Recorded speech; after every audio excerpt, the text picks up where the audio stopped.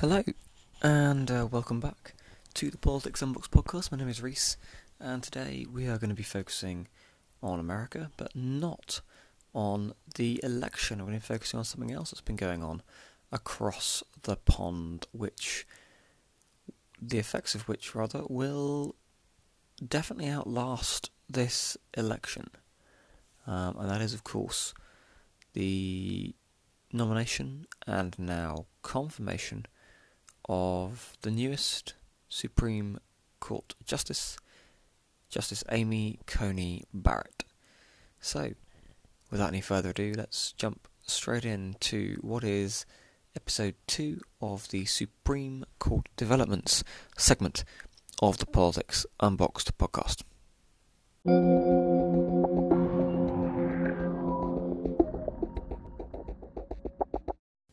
So yes, let's have a good look at what has been happening across the pond, because the Senate a couple of days ago voted 52-48 to confirm the nomination of now Justice Amy Coney Barrett to the Supreme Court, making this Donald Trump's third confirmed Supreme Court nominee, joining Neil Gorsuch, who was confirmed in 2017 following the death of Antonin Scalia the year before. Brett Kavanaugh confirmed in 2018 after the retirement of long-standing swing Justice Anthony Kennedy. And now, of course, Amy Coney Barrett, following the shock death of Ruth Bader Ginsburg. People didn't really see it coming at this time, but things have happened now, and ACB is replacing RBG on the court. So why is this important? Let's have a look back at when Ruth Bader Ginsburg was confirmed to the Supreme Court, because times have changed since then in terms of the partisanship. We are now in a period of what is being labelled hyper-partisanship, and we have been for quite a while, where people are far more polarised and far less inclined to work with people who could well be their political opponents. When Ruth Bader Ginsburg was confirmed to the court in 1993, I believe, her Senate confirmation went along the following vote: 96 in favour, 3 not in favour, 1 abstention. Amy Coney Barrett was confirmed by a 52-48 split. Now, 52-48 is not 96-3. When RBG was confirmed, there was bipartisan consensus around it.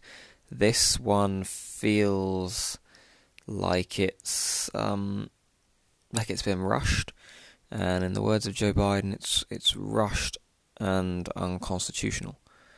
Now, I don't think it will be ruled unconstitutional, because there is nothing that says the president has to, or the Senate can't confirm a nominee in the last year of a term.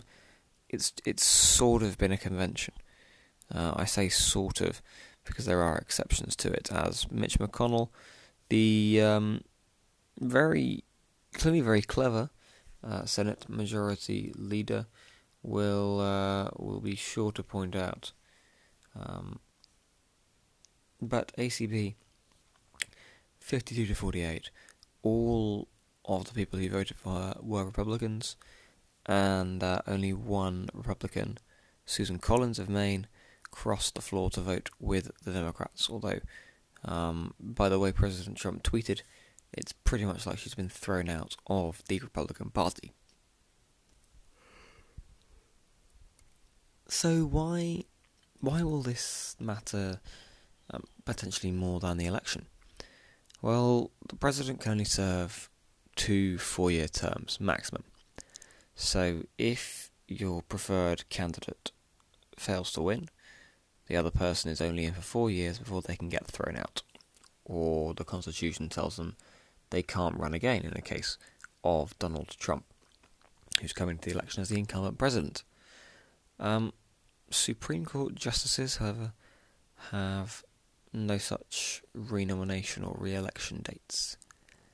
A Supreme Court justice serves for life unless they choose to retire on the essential contract of good behaviour. There is an impeachment process, and I will get to it in just a bit, but essentially a Supreme Court justice will sit on the court until they either leave it or leave it in a coffin. And so the impacts of Amy Coney Barrett, who is in her early 40s, I believe, joining the Supreme Court, the ramifications could be felt for decades. Easily 1 or 2 generations. Amy Coney Barrett is young for a Supreme Court justice. I don't believe she's the youngest ever, but she's certainly in the running for that title. And she has a lot of years ahead of her on the court.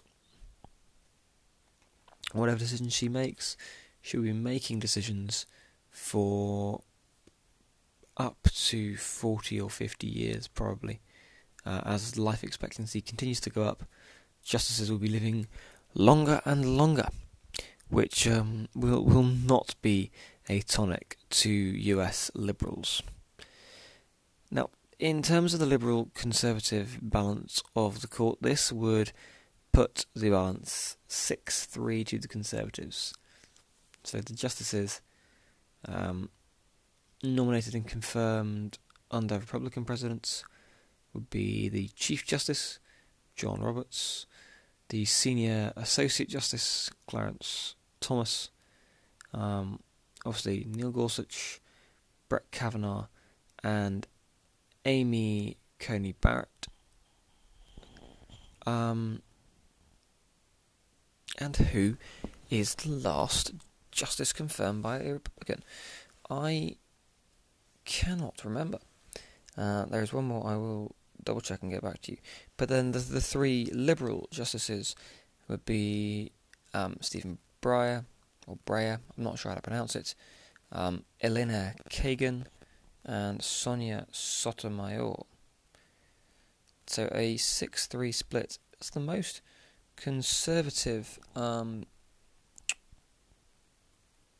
Supreme Court since, I think, the 50s, which is a long way back. And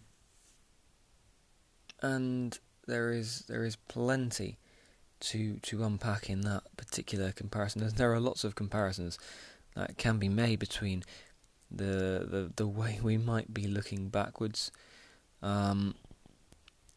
Is Samuel Alito, who is the justice confirmed by George W. Bush, who is the 6th Conservative justice, who did a disservice to by not remembering. He was on the tip of my tongue. So this 6-3 court stacks it in the Republicans' favour in a completely constitutional way. There is nothing that says Republican presidents and Republican senates can't confirm their preferred nominees. But then again, it would also be against the meanings of what a senator should do to not try and dissent to that if you're a Democratic senator trying to stop a Republican nominee. This 6-3 court could could create some major rulings. In the next couple of months, we are probably going to see, in fact we are definitely going to see, it's already on the Supreme Court's books, a challenge in some shape or form, not quite sure how it's going to play out, to the Affordable Care Act, which is Obamacare, and some of the healthcare provisions within that. we also expect some form of legal challenge to the election. To be brutally honest, there will be probably something that happens. It may well end up that there are contested results in states, perhaps even across multiple states, but it will have to be something that is looked into very, very closely, and there will probably be a Supreme Court challenge. So this 6-3 Conservative court would push the balance of the way an election might be looked at into the Republicans' favour. Not because of the way they would vote on party preferences, but because Republicans would be more inclined to use the arguments made by George W. Bush in the 2000 election, and that argument won, and it was a more ideologically conservative argument, and having a 6-3 Conservative court would probably push it towards that movement. So if this is going to have such a long-lasting impact, surely if the Democrats win in November, they can do something, right? Well, yes they can. But it would be one of two nuclear options. And it would probably irrevocably change the way in which the American people and American politicians think about and discuss the Supreme Court. It's one of two things. The first one has been talked about very often in the last couple of weeks and months, and that is to do a process known as packing the court. Now, packing the court would mean adding new, liberally ideological justices to the Supreme Court to try and either make it 6-5, 6-all, or 7-6 to the Liberals. And let me start by saying this is completely constitutional. Whilst the Constitution says that there should be a Supreme Court, there is absolutely no specification on how many justices should sit on the Supreme Court.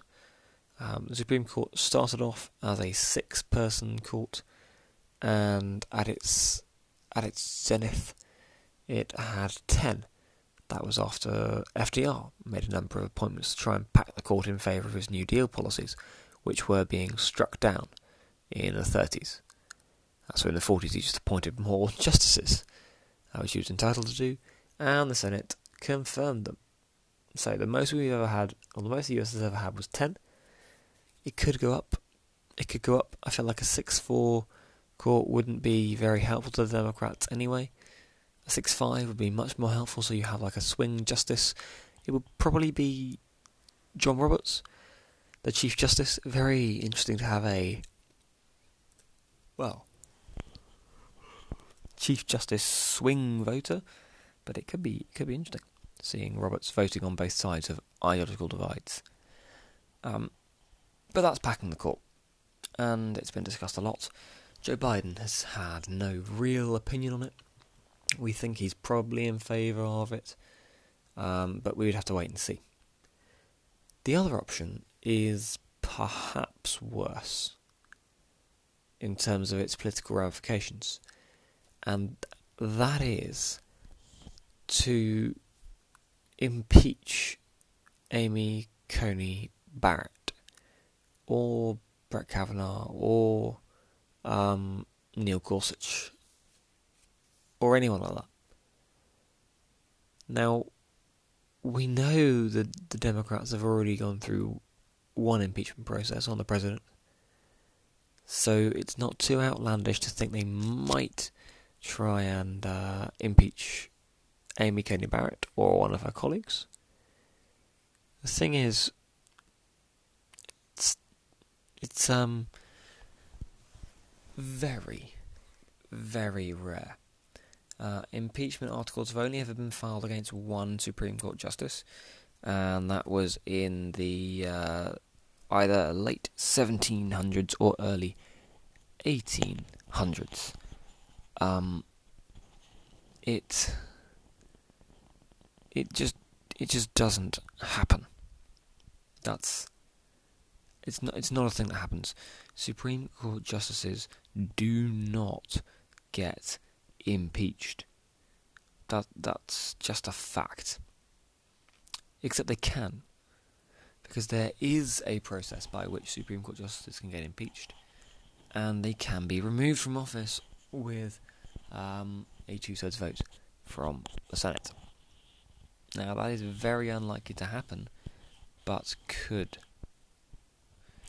If 2020 has taught us anything, it's that sometimes unlikely doesn't mean impossible. In fact, a lot of the time, unlikely doesn't mean impossible.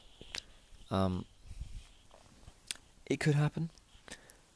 I think it's far from likely, but it would irrevocably change the way that Supreme Court justices are seen. They would be even more politicised than they already are. It's already a common conception that justices are politicians in judges' robes. If impeachment of justices happens from the Democrats, it will happen from the Republicans when they get back in control of the Senate, because at some point they will. And exactly the same way in which if the Democrats pack the court one way, then when the Republicans get back in control, they'll just pack the court the other way. It's just the way things go.